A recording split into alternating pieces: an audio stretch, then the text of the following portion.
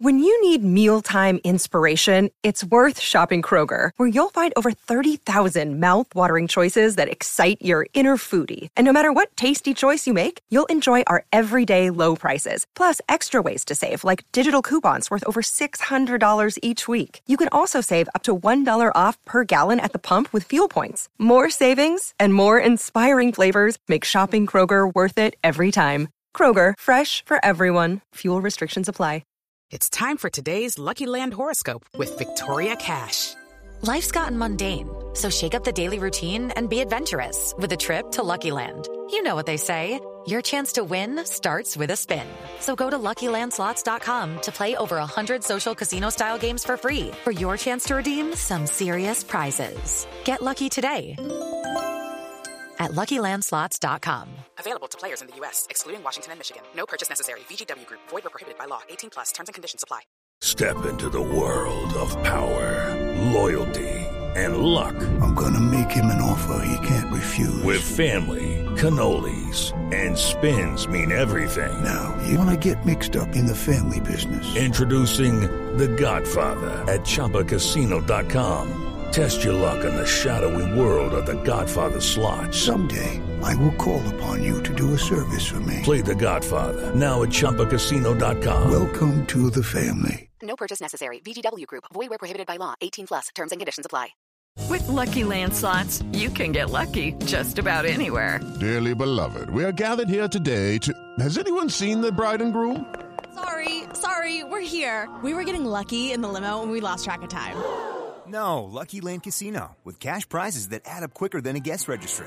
In that case, I pronounce you lucky. Play for free at LuckyLandSlots.com. Daily bonuses are waiting. No purchase necessary. Void where prohibited by law. 18+. Terms and conditions apply. See website for details.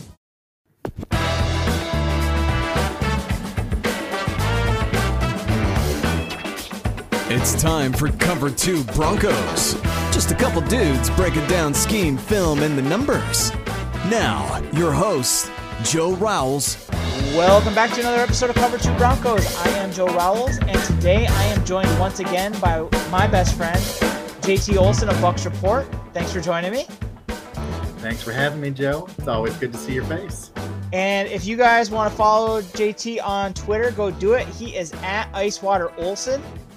And yeah, I guess we'll kind of get right into it. First thing I want to touch on is current events. Like, honestly, like, I took a week off of the off-season stuff. Basically, the Super Bowl parade for the Rams. Broncos fans arguing over Drew Lock for an entire week. Meaningless speculation about what people think Aaron Rodgers will do that we still don't honestly know. As we are recording this on Wednesday, though, there are some things that have happened this week. Aaron Rodgers had a cryptic Instagram post that ended up being nothing more than sharing gratefulness after pooping his brains out for 12 days. The Broncos had their coordinators meet with the media on Tuesday. And I know there are corners of Broncos country that are now convinced that the Broncos' new coaching staff is the best coaching staff ever, based on some presser talk. Again, it's the offseason, so most of that stuff, I do want to touch on a couple things just because the Aaron Rodgers thing we'll get to in a second.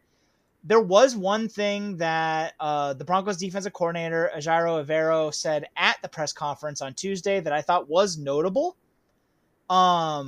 He was asked what he learned about being on the Rams and what it takes to be a championship team. And I want to quote him because I think what he said was kind of important. The biggest thing I took away from this last season is you've got to have good players, and the players have got to be committed to winning. The biggest thing is that you've got 17 games, you've got the offseason program, you've got training camp, you've got hopefully the postseason. There's going to be highs, there's going to be lows. It's really about staying the course. It's about developing a process that you believe works and sticking to it. More than likely, you're not going to win all your games. There's going to be losses. There's going to be adversity. And the one thing we learned is that as you go through it, there's going to be a lot of challenges to your character, your approach, and your process. You've got to put the blinders on. You've got to have belief in what you're doing, and you've got to stay the course. If your process is right, which I believe it's going to be here, the people are right, and you stay the course, you're going to have the results you want. I personally, Jairo Alvaro is probably the Broncos' new coordinator that I am really, really optimistic on, just because of all the different people he has learned under. That said, he is a first-time coordinator, so obviously we don't really know yet. But am I crazy, Jeff, for listening to that on Tuesday and then rereading it now for the third time? It sounds to me like he knows he needs talent. He mentioned the first thing he says is you've got to have good players. And then he finished with the people are right and you stay the course. I can't help but hear that and think he knows that the Broncos defense is missing pieces. Yeah, I think that's a good starting point. Saying you need talent to win. I grew up near Detroit, so I grew up near a franchise that kind of went with the opposite philosophy. So, yeah, getting good players, that's a good starting idea.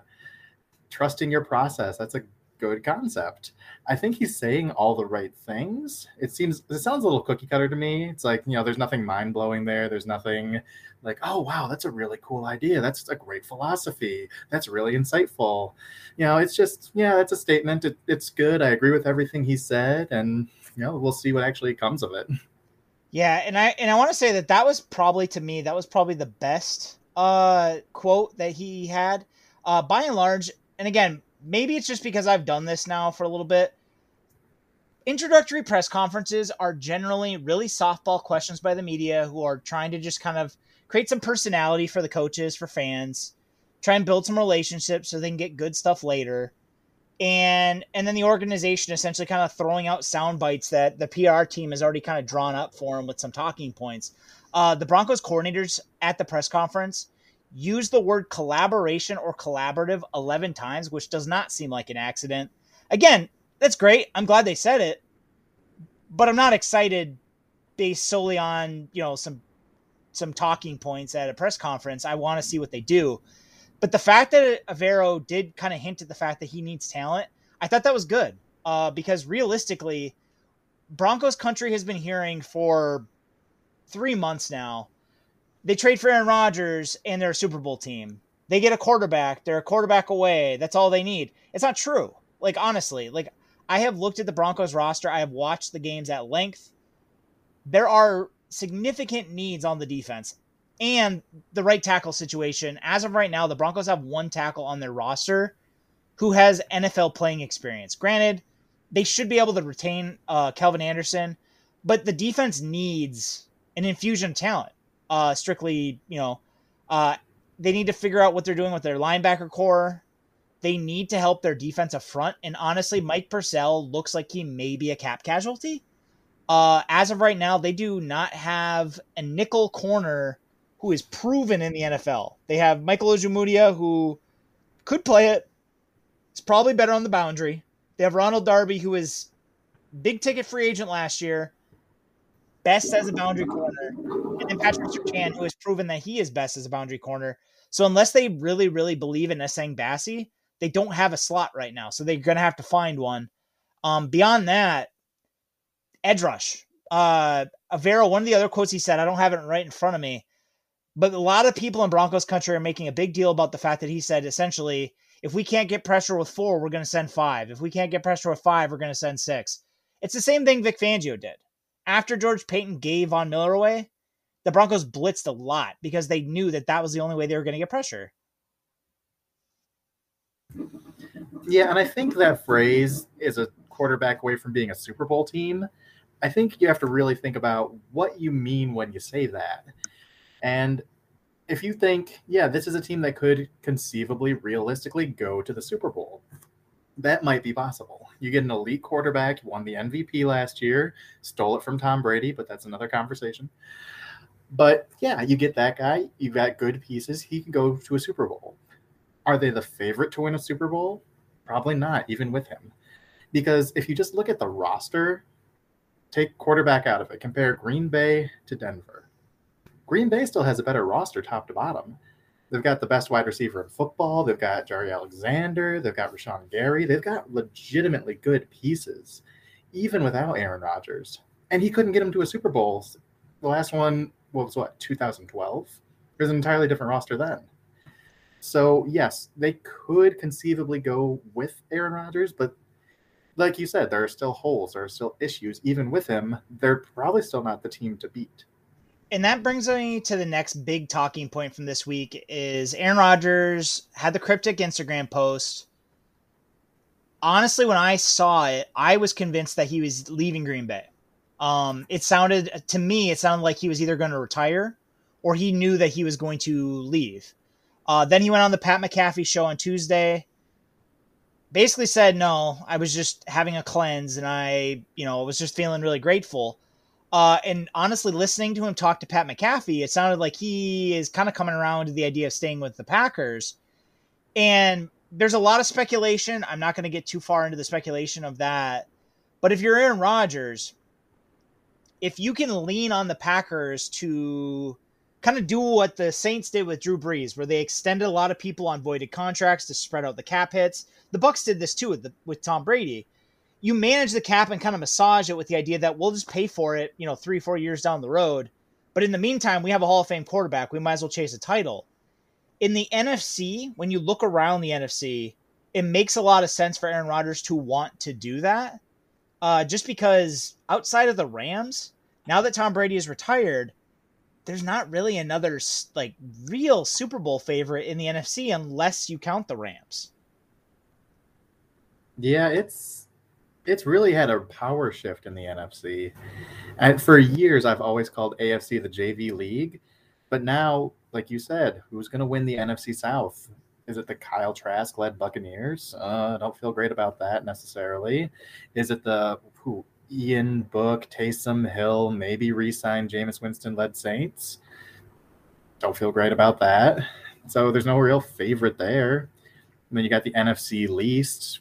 Dallas, that's a good team, but we saw them get throttled by the 49ers in the playoffs, who might be the next best team after the Rams and Packers. So, I mean, it is a very winnable conference overall.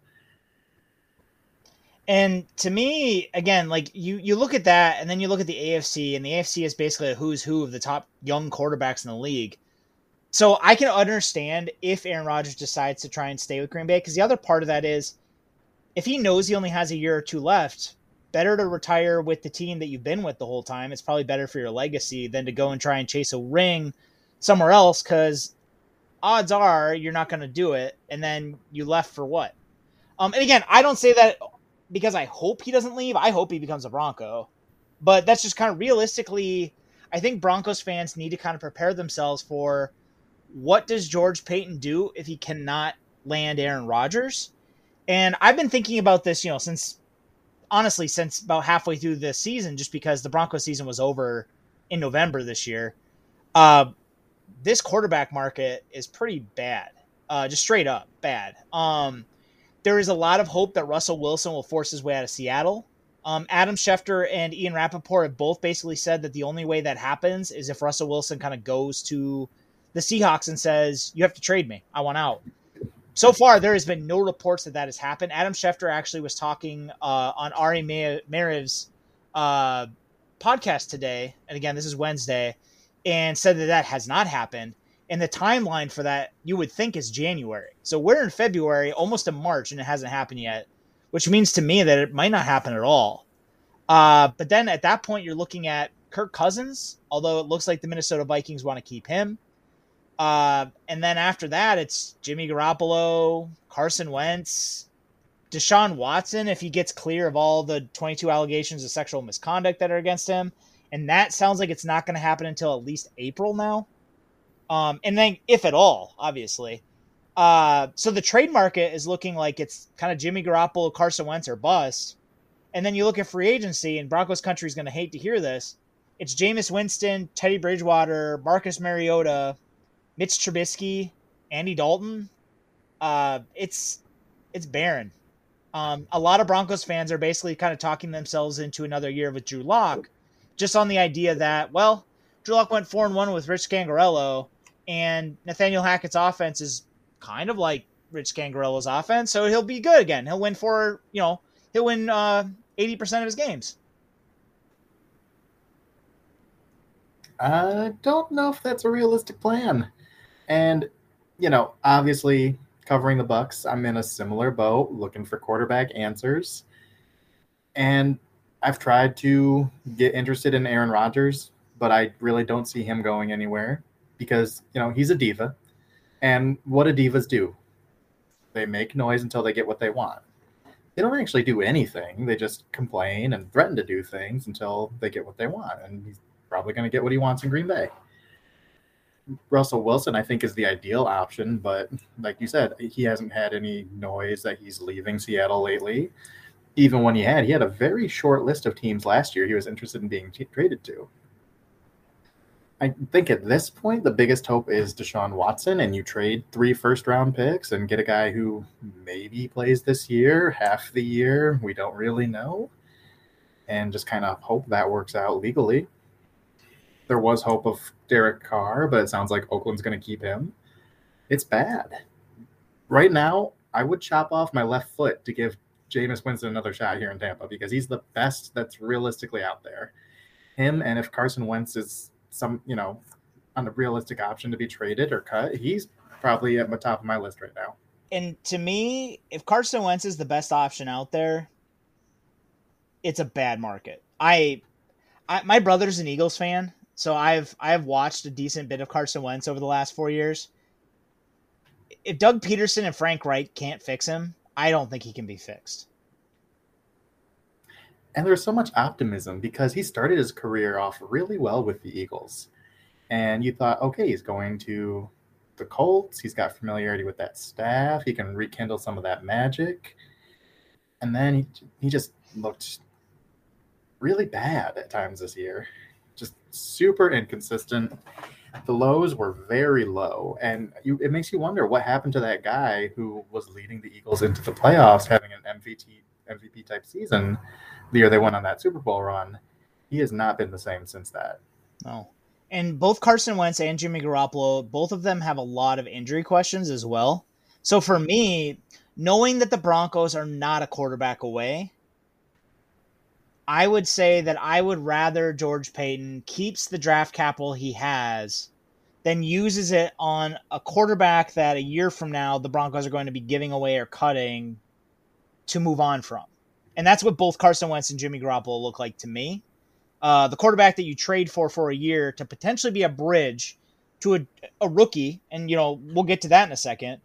But ideally, neither one of those guys are guys you extend and keep around any length of time. So why give up meaningful draft capital for him? Again, if Carson Wentz is a free agent and the Broncos sign him for whatever it takes to sign him within reason, I'm not going to like it. I think it's better than Mitch Trubisky. I think Mitch Trubisky is a joke. But I'm not excited about it. But realistically, and it feels really weird to be at the beginning of an offseason, be in this point. Realistically, if the Broncos do not trade for Aaron Rodgers, I don't think there's an exciting option at quarterback available to them. I think, again, I'm in a similar situation. Yeah. The most exciting option, besides potentially getting Deshaun Watson out of legal trouble, it's drafting one of these rookies that no one is excited about. Yeah. And we've talked, there's one guy in this class who I'm excited about, and that's my dream scenario for my team at this point. But other than that, if you're not getting that one guy, or you're taking a big bet on Malik Willis, who is not NFL ready at this point, but he has a lot of great potential, it's a up and down class. There's not some top end talent in this class. No. And to me, if the alternative is using draft picks to trade for a bad quarterback, I would rather the Broncos use their second round pick, one of their second round picks, or one of their third round picks, and take a swing on whatever quarterback is sliding down the board, and then have that guy compete with Drew Lock for a year and just be ready to move on and draft another quarterback next year. Again, I don't think that's an option that's actually going to lead them to the playoffs. I will not be surprised if the Broncos miss on Aaron Rodgers. I do not think they're going to finish with a winning record next year. I just think that it's going to be a quote unquote red shirt year for the new coaching staff a year after a quote unquote red shirt year for the new GM is what I think is going to happen. And again, I'm not excited by it, but I think that that's kind of what things are heading towards, which is honestly people have been getting frustrated just because it does sound like I am all in on Rodgers. I get it, because there are a lot of questions about Aaron Rodgers as well. His age, he got hurt this year. He's been injured before. The cost of acquiring him, all those things are real. But if the Broncos are trying to chase a winning record / Super Bowl this year, I don't think there's another realistic option for them. Yeah, it's really hard to win a Super Bowl if you don't have a great quarterback. And I mean a great quarterback. And people always point to, Trent Dilfer won a Super Bowl. He won a Super Bowl with the 2000 Ravens, which might be the greatest defense in NFL history. And then Brad Johnson won a Super Bowl with the 2002 Bucks, which is right there in that same conversation for the greatest defense in NFL history. And Peyton Manning in 2015, similar story. Peyton Manning wasn't good that year. I call him Zombie Manning. But honestly, like, the no-fly zone is arguably the best defense in modern NFL history. Yes, you have to be really, really good everywhere else if you don't have a great quarterback. Like, look back a few years ago when the Rams went with Jared Goff. They had Aaron Donald. They had Todd Gurley, who I think people forgot. He was like the MVP that year. He had an amazing season. He caught the ball. He ran the ball. He was an incredible player then. So they were great everywhere except quarterback. And they didn't even win. Yeah. So, sorry guys if, this episode's a little bit dour, a little bit down. I'm excited for a lot of individual players on the Broncos. But as of right now, knowing what might be ahead of them, I am not particularly excited about year one of the Nathaniel Hackett era. I just think if they're going to roll out like a Mitch Trubisky versus Drew Lock competition, we're going to be arguing about two bad quarterbacks that the Broncos will move on from in a year. So, with that kind of in mind, kind of moving away from that because I don't want to, just continue to beat a dead horse here. I thought it would be fun to kind of do a dueling banjo mock, kind of setting the table for the Broncos pick, if that makes sense to you. I'm going to let you pick odds or evens. But the first thing I'm going to do, I want to set the table for this, for listeners. So here's kind of the scenario I worked out in my head. Aaron Rodgers is going to remain a Packer. Russell Wilson remains a Seahawk. 2 days before the draft, the Carolina Panthers trade for Deshaun Watson. So the Houston Texans end up with the Carolina Panthers picks. Kirk Cousins stays with Minnesota. Carson Wentz landed with the Washington Commanders. And Jimmy Garoppolo is traded to the Pittsburgh Steelers. So in this scenario, the Broncos still do not have a quarterback. They have Drew Lock. And then if they had, maybe they signed Mitch Trubisky or something like that. But they do not have a long-term option at quarterback because right now that's kind of what I see happening. So I will let you pick. We'll go back and forth. Do you want to be the first overall pick or the second overall pick? I want to be the second overall pick. But to clarify, the Texans have the 6th pick in this scenario from Carolina in the Watson trade. Yes.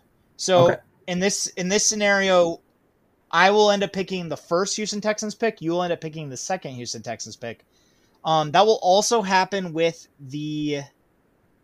no, never mind. It won't happen with the Giants. I forgot. I got the numbers wrong. So in this scenario, there are 8 picks. I will have the Jaguars, the Texans, the Giants again, and then you will have the Lions, the Jets, the Texans, and the Falcons. Awesome. I don't know how you want to approach this. The way I am approaching this in terms of like putting on my GM hat and, doing whatever I do, I am making the pick that I would make if I was the GM of that team. Not necessarily what I think they're going to do, but I'm going to try and make the moves that I think they should make. So for the Jaguars, the first thing I'm doing is I'm taking Evan Neal. My thought process being they badly need a tackle. Beyond that, they took Trevor Lawrence first overall last year, and they desperately need to find out if he is actually going to be every bit as good as they hope he is. The best way they can do that is support him with help. And I think their tackle situation is so bad that whether Evan Neal ends up being the left tackle or the right tackle, he should be helpful. Yeah, I think that thought process makes a lot of sense. Offensive tackle, I think, is definitely the way to go there. I know you picked Evan Neal. I think that's been one of the popular picks. I can never say his name. The guy out of NC State. Ikem Ekwonu. Thank you. I trip over that every single time. I always read it, and then I go to say it, and it's like, he's one that's been mocked there several times as well. Yeah. I'm still not willing to take Charles Cross out of that conversation for number one, because I think he's going to test really well at the combine, and I think he's really smooth in pass protection, and I think he's just going to be kind of that Eric Fisher from 2013. It's a mix of talent at the top. You don't know who's going number one. He's athletic. He's a great pass blocker. I think he's going to be in the mix eventually, but I think Evan Neal's a real solid pick there. All right, so that puts me on the clock at number 2. Detroit Lions. Year 2 of the Dan Campbell kneecap biting era. So what we need to do first and foremost, we want to get a pass rusher. They spent their first round pick last year on an offensive tackle and got Penei Sewell. This year, they're going back to the trenches, and they're going to pick either Kayvon Thibodeau or Aiden Hutchinson. I think both of these guys would do really well in Detroit. I think predictably, I think they're going to pick Aiden Hutchinson because I think his ability against the run is something that's going to appeal to Dan Campbell. His grit, his toughness. He's a hometown kid. I think that will eventually be the pick. But if I'm doing it my way, I'm taking Kayvon Thibodeau because I think he's a better player. He's so much more bendy than Aiden Hutchinson. The way he can dip and get around the edge, he's surprisingly powerful. He uses his length really well. I think he's a great outside linebacker kind of prospect. So, number 2, I'm taking Kayvon Thibodeau out of Oregon, back-to-back Ducks for the Lions. And I got to say, I like the pick. For the longest time, Kayvon Thibodeau was considered kind of the consensus number 1. People compared him to Javon Kearse. Those of you who are too young probably don't remember this, but Kearse was called the Freak because of his first step. Kayvon, I don't know if necessarily he's as bendy as, like, say, Von Miller. I don't know if anybody in this class is. But that said, he has probably the best combination of hand moves, first step, bend, and explosiveness of anybody at the top of this class. And beyond that, I agree with you. I could see them going either way here. I know that the NFL is starting to try and, poke holes in Thibodeau's, mindset and his demeanor just because he said he didn't want to go to Alabama because of his brand. That said, I think that's one of those things, I hope that he slides. If he slides all the way to 9, I'm not going to complain. But yeah, I think it's a good pick, and it makes sense for them. You got, the Lions badly need a pass rush. Okay, round 2. Name something that's not boring. A laundry? Ooh, a book club. Computer solitaire, huh? Ah, sorry, we were looking for Chumba Casino. That's right. ChumbaCasino.com has over 100 casino-style games. Join today and play for free for your chance to redeem some serious prizes. ChumbaCasino.com. No purchase necessary. Void where prohibited by law. 18+. Terms and conditions apply. See website for details. Hey guys, it is Ryan. I'm not sure if you know this about me, but I'm a bit of a fun fanatic when I can. I like to work, but I like fun too. It's a thing. And now the truth is out there. I can tell you about my favorite place to have fun. Chumba Casino. They have hundreds of social casino style games to choose from with new games released each week. You can play for free anytime, anywhere. And each day brings a new chance to collect daily bonuses. So join me in the fun. Sign up now at ChumbaCasino.com. No purchase necessary. VGW Group. Void where prohibited by law. See terms and conditions. 18+. Yeah, their defense was awful last year. Matt Patricia left the cupboard completely bare, and it was just ground up rebuild. It was just complete and utter reset, trading Matt Stafford. They had some pieces in, it's hard to think of anyone they had. TJ Hawkinson, Frank Ragnow is a really good center, but other than that, it's slim pickings in Detroit. So with the Texans' first pick, we have traded Deshaun Watson. We are at the beginning of the official Davis Mills era. We have not traded Laramie Tunsil yet, but we're in the process of trying to do so during this draft. Brandon Cooks was dealt for a 3rd-round pick at one point, so we have an extra 3rd somewhere. We have our 6th overall pick. But with the 3rd overall pick, we are going to try and take the best player on our board regardless because we have needs everywhere. We are going to shock the world. We are going to take Kyle Hamilton. Ooh, okay. And the thought process being, even though I know safety at 3rd overall is very rich, Kyle Hamilton honestly has the potential to be the best player out of this draft class, period. Has the range to do anything you would ask a free safety to do. He has the size to play around the box. He can cover enough to play in the slot if you need him to do so. He can do it all. And I think that he gives you a foundational defensive player to at least start to have an identity on defense. Granted, and again, this is like where me, the GM, kind of has some issue with Nick Caserio, the GM. I don't necessarily know that he's a great fit or he's going to be maximized in the Lovie Smith defense. But that said, I don't expect them to keep Lovie Smith around beyond this year. They're going to do the same thing that they did before. They're going to probably can him and scapegoat him to hire Josh McCown at first possible opportunity. If I'm the GM, I'm grabbing Kyle Hamilton knowing whether it's Lovie Smith next year or a real coach like that we believe in long term. I think Kyle Hamilton gives us a foundational player. Yeah, I think that's a really interesting one because the Texans right now, their best player is Justin Reed, who's also a safety, and he is a free agent this year. And I'd expect a smart team to try and bring him back. Texans don't fall into that category, but if they have a combination of Justin Reed and Kyle Hamilton, that's a dynamic pair of safeties, and it gives the absolute worst franchise in the NFL right now a legitimate strength, which is weird to think about for the Texans. So as of now, the first 3 picks for those listening: Evan Neal, Kayvon Thibodeau, and Kyle Hamilton. And now the New York Jets are on the clock. New York Jets on the clock. So, Robert Saleh, defensive guy. Jets, bad defense. I don't anticipate that being the plan next year. So, since Kayvon Thibodeau went number 2, I think they're going to try and get one of those other pass rushers. In reality, I think that probably will be Thibodeau if the Texans don't take him. Mm-hmm. But in this scenario, I'm going to give him Aiden Hutchinson because they need to build everywhere. This roster is awful. And they have 2 top 10 picks. So they can really get some foundational pieces for their defense. I think Saleh is going to love Aiden Hutchinson's mindset. He's one of those ultimate hustle grinder kind of guys. He uses his hands really well. He's smart. People have compared him to Joey Bosa and Nick Bosa.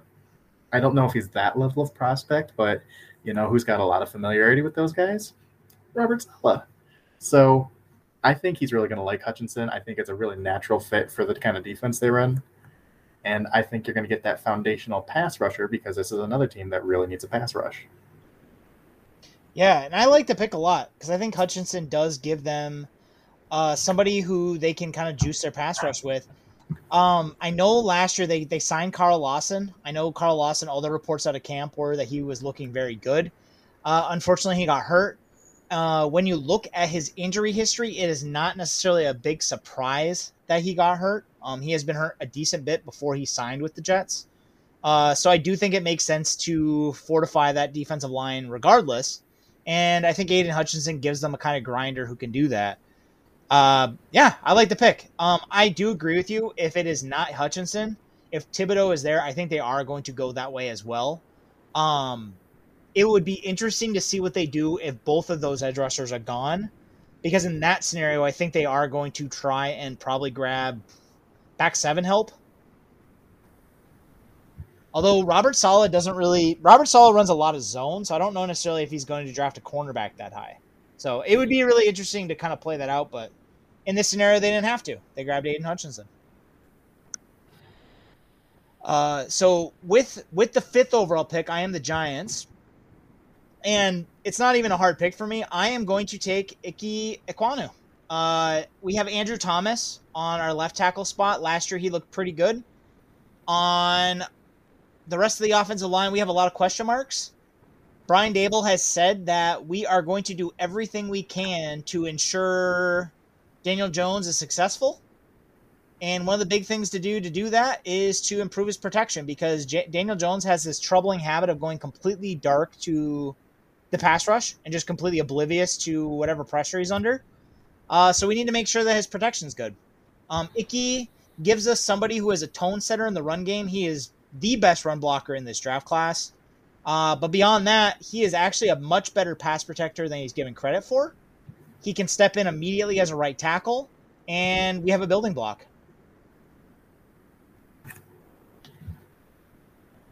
Yeah.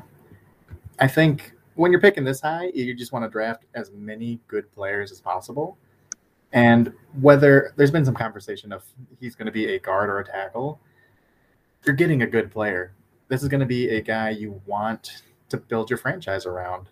And for a team that is on the rebuild, they've invested into their offensive line, you want to keep building on that. I've said it before when I've been on this podcast, elite strengths win championships, whether that's secondary, Legion of Boom, or that's offensive line. You have to be great at certain things. And building in the offensive line, that's a really good place to be great. So I think it's a really smart pick. I think it makes a lot of sense. Give yourself bookend tackles. I like it. So as of now, we have Evan Neal, Kayvon Thibodeau, Kyle Hamilton, Aiden Hutchinson, and Ikem Ekwonu are all off the board. The Houston Texans are back on the board thanks to the Deshaun Watson trade via the Carolina Panthers. Matt Rule decided that he would take his chances with Deshaun Watson rather than Sam Darnold. And, the Houston Texans are the beneficiaries. So with the 6th overall pick, what would you guys like to do? Well, first of all, I'd like to complain because in this scenario, it's really hard because the Texans have so many needs. And in real life, I think this is a really obvious pick on what I would do for Carolina. I would definitely draft Charles Cross for them. In this scenario, the Texans have a franchise left tackle. Might be looking to move him, but at the moment still have him. So I have to figure out which one of these massive holes am I going to try and fix. And kind of going on the same thought process I had just talked about before, elite strengths winning championships, I'm going to build on the pick you made in Kyle Hamilton, and I'm going to draft the best corner in this draft. And this is a really good corner class. Talk about Derek Stingley, talk about Sauce Gardner, Kiara Elam out of Florida is a guy I really like, Roger McCreary out of Auburn is a guy I really like. But my top corner in this class is Andrew Booth out of Clemson. I love what he brings to the table. I think he can play man coverage really well. I think he's a great athlete. I think he has really good ball skills. Pair him with Kyle Hamilton, potentially Justin Reed coming back, and you've got a really good young secondary. And I think Lovie Smith will only be there for a year, like you said. He's not going to last long. He's going to like the idea of having a really good secondary. And I do like the idea that Lovie Smith is a really good defensive coach. Again, I don't want to bag on him with the idea that he's, a hopeless coach. He was very good with the Bears without a legitimate quarterback for most of his tenure. So I do think that he's getting a bit of a short end of the stick with the Texans, just like David Culley did. But I do think that if you're going to have him as the coach, having secondary players that he can at least coach up for a year might set them up for success long term. So I like the pick. Now the New York Giants are back on the clock. And since we already took a tackle, we don't need another one. The next thing that we could use help with is on our defense. We could definitely build out our lines there. And this might be a bit of a surprise, but we are going to take Georgia's Travon Walker. Travon Walker gives us Don Wink Martindale, gives him a player who can win on stunts, who is an athletic mismatch player. You can move him inside, you can move him outside. He is strong enough to play two gap if you want to do that. Maybe not, like he's going to need to improve his hands, but we just watched Wink Martindale kind of maximize Odafe Owe, who had a similar problem last year. Obviously, they're a little bit different players, but Trayvon Walker gives you borderline elite physical talent in a 280-pound package. He has the length to play a 5 technique. He can play a 3 technique. The Bulldogs actually used him as a stand-up linebacker, mugging the A-gaps at times. He can drop in coverage here and there. He does everything you really want, except for the fact he really, really does need to improve his hands and kind of develop a pass rush repertoire and get better at disengaging from blocks. But in year 1, he's a young player, a true junior coming out. I think that he could become a foundational piece in time, and he will get a chance to do that in New York. Yeah, that one caught me off guard a little bit, I'll be honest. I like him. I think he's a really good prospect. Definitely a top 5 edge in this class. I think I would have gone George Karlaftis there. He's actually my edge 2, still available at this point. So don't hate the pick. Don't hate the player. Don't know if it's the way I would have gone, but I like the thought process there. And now the Atlanta Falcons are on the clock. What would you guys like to do? Oh, another team that just has needs on needs. And no cap space. Yeah, there are rebuilds, and then there are years a rebuild is coming and you're not good enough to compete, but you're not rebuilding yet, and it's just kind of purgatory. That's where the Falcons are. It's not a good place to be. Mm-mm. So they have no receivers. I have no idea what's going on with Calvin Ridley. I wish him all the best with his quest for mental health. That is a legitimate challenge. I think it's glossed over. But from a football perspective, I have no idea if he's going to play again. I have no idea if he's going to play for the Falcons. So they have no receivers to speak of. They have no pass rush to speak of. They have one corner. They have a safety who I like in Richie Grant. They have a linebacker. It's a bad situation in Atlanta. So I'm just going to take the best player available. And looking at my board, that is probably going to be, let's see, who are the Falcons' tackle situation? They have Caleb McGarry starting. That's gross. I'm going to take Charles Cross. Because I have no faith that Caleb McGarry is a good player. That makes sense. I like Charles Cross. I think he makes a lot of sense for you guys. He gives you a pure left tackle who can step in. The Falcons made the choice last year to keep Matt Ryan, even though he is getting older and he is very expensive. If they're going to do that, they need to try and put him in position to succeed. I think making sure he has protection is one of the ways you can do that. I also know that Arthur Smith likes to run the ball, and in that system, having a tackle who can kind of, and again, Charles Cross is a little bit more unproven as a run blocker, but he has the tools to do it, and he has the footwork to be a very good zone blocker, and that's surprising. Like, people don't really understand this or don't seem to talk about this. Arthur Smith's offense uses a lot of zone blocking. Yeah, I mean, I think it gets overshadowed because how big Derrick Henry is and what a freak athlete he is. You expect him to just run up the A-gap, run over a defensive tackle, run over a linebacker, drag 3 players into the end zone. He's at his best bouncing things outside. You don't want to bang him through the tackles. He's an outside kind of player. That's kind of how the Titans offense ran. That's how I expect the Falcons offense to continue to run. So Charles is really, really good in space. He is not Evan Neal. He's not going to push people around at the point of attack so much. But if you get him on the move on the second level, he's a really good run blocker. Agreed. We are at the Broncos pick, but I do want to go over the first 8 picks just to kind of set the table. So we took Evan Neal, Kayvon Thibodeau, Kyle Hamilton, Aiden Hutchinson, Ikem Ekwonu, Andrew Booth, Trayvon Walker, and Charles Cross are all off the board. If you are in charge of the Denver Broncos at this point, who would you take? And if you can't decide, we can debate. I would say give me your top 3 names. Oh, top 3 names. I think I would keep Sam Howell in the conversation, knowing the need at quarterback, knowing there's one quarterback in this class who I believe in, and that's Sam Howell. So he's in the conversation for me.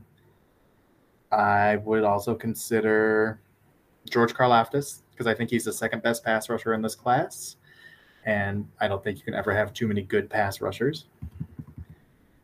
And how do you feel about your linebacker situation inside? So the Broncos have Baron Browning, who they took in the third round last year.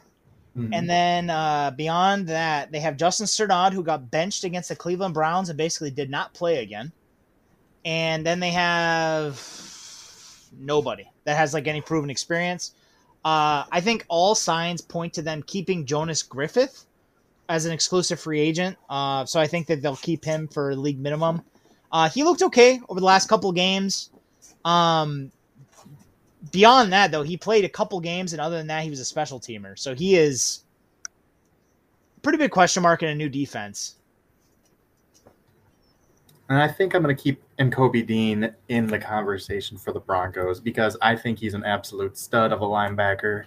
I think he can cover, he can run, he can shoot the gap. He's super instinctive. I think he's worth thinking about at 9, even though I think it's not the biggest value in terms of position. I think in terms of talent, I only have, I think, 2, maybe 3 players above him, and 2 of them are inside offensive linemen. That's fair. So the players that I kind of have on my radar here, and anybody who's kind of like been keeping up with where I'm at with the draft, probably this isn't a big surprise. I would definitely be considering David Ojabo from Michigan. I am a huge fan of his. I think that he is the closest edge rusher in this class to Von Miller. Don't think he is Von Miller, but similar freaky like athleticism. I do think that he has very, very good bend. I do think that he, as kind of pretty inexperienced, late to the game, came to the game at 17 years old, didn't play a lot at Michigan. This last year was his first year starting. So he's going to need to continue to refine his hands, get better against the run, stuff like that. But, I mean, the tools are there. And I do think that he's better against the run than he's given credit for. And I don't necessarily buy into the idea that he was only good because of Aiden Hutchinson. I know some people have kind of run with that. I've watched his tape. I don't think that's the case. So he's one person that I am like definitely keeping an eye on. One of the other ones is Derek Stingley and Ahmad Gardner. I was from the Broncos' perspective, if they're going to try and run a similar defense to what they did last year, the Broncos ran a lot of match principles and they ran a lot of cover 1. And it made sense with Patrick Surtain. If they're going to try and run with Patrick Surtain as one of your boundary corners and run him in man, having Ahmad Gardner on the other side would actually be really, really ideal. Just for the idea that he's long, he's very, very good in man coverage, and he can kind of shut guys down. You put him on one boundary side and then Surtain on the other, that would give you the freedom to probably blitz more because you can kind of count on your corners to hold up in isolation. Derek Stingley, I have not watched his most recent tape as much, but his freshman tape is about as good as it gets from this class. So he's one of those guys. He's on my list. I'm definitely going to study him more. I am intrigued by him, though, for sure. I know after that first year, basically people said he was going to be one of the top 3 picks. There was no way he's going to be here, and he's here. Yeah, I think Stingley's a name I was looking at as well. Like you said, his first year he was great, and then he hasn't lived up to that hype since then. I still think he's a really good player. I think he's a really good prospect. I think I'm going to finalize my opinion on him a little more after the combine, see how he tests, see what his injury status is, because he has been injured the last couple of years. Yeah. But I think in talent-wise, he's definitely worth consideration. Sauce, I'm not quite as high on. Same with Ojabo. Obviously, I went with a different pass rusher there. Mm-hmm. But I think he has a lot of physical gifts. We talk about his size and ability to run. That's definitely something worth looking at with Sauce Gardner. So I definitely get the thought process behind all those guys. So with that, I kind of this is going to be dropped with a post. So those of you, if you wish to kind of give us your thoughts on who the Broncos should take here, check that out. It will be at Mile High Report. Next week, I will take a look at what you guys decided and we'll give it a grade. Is there anything that you're really like kind of keeping an eye out for before the combine? Because I know right now we're kind of in like the off season. Like we're the Super Bowl is now a couple weeks behind us. The combine is a week away. Aaron Rodgers didn't decide anything. There hasn't been any monumental trade. Like this time last year, this was when the Matthew Stafford trade actually went down. Nothing like that has happened yet. We've seen some drama about Jesse Bates, whether he wants to be franchise tagged or not. We've seen talk about Devontae Adams potentially getting franchise tagged or not. Is there anything else that I'm missing? I don't think so. I think this is that time where you're kind of lining up what free agents you want to re-sign, where you're going to use the franchise tag, who you expect to be on the market, and kind of waiting for that first domino to fall in terms of quarterback. Is it going to be Russell Wilson being traded? Is something going to happen with Watson? Is it going to be Carson Wentz? Just kind of waiting for something at this point. Yeah. Well, there's nobody I'd rather wait for that stuff with than you. So thanks for joining me. Always my pleasure. And guys, again, if you do not follow JT on Twitter, go do it. He is at Icewater Olson. Go check out his work at Bucks Report. He is a lot more optimistic about this quarterback class than I am. He actually wrote about this quarterback class at Bucks Report. You guys should check that out. But yeah, thanks for joining me. It was fun. Yeah, anytime, brother.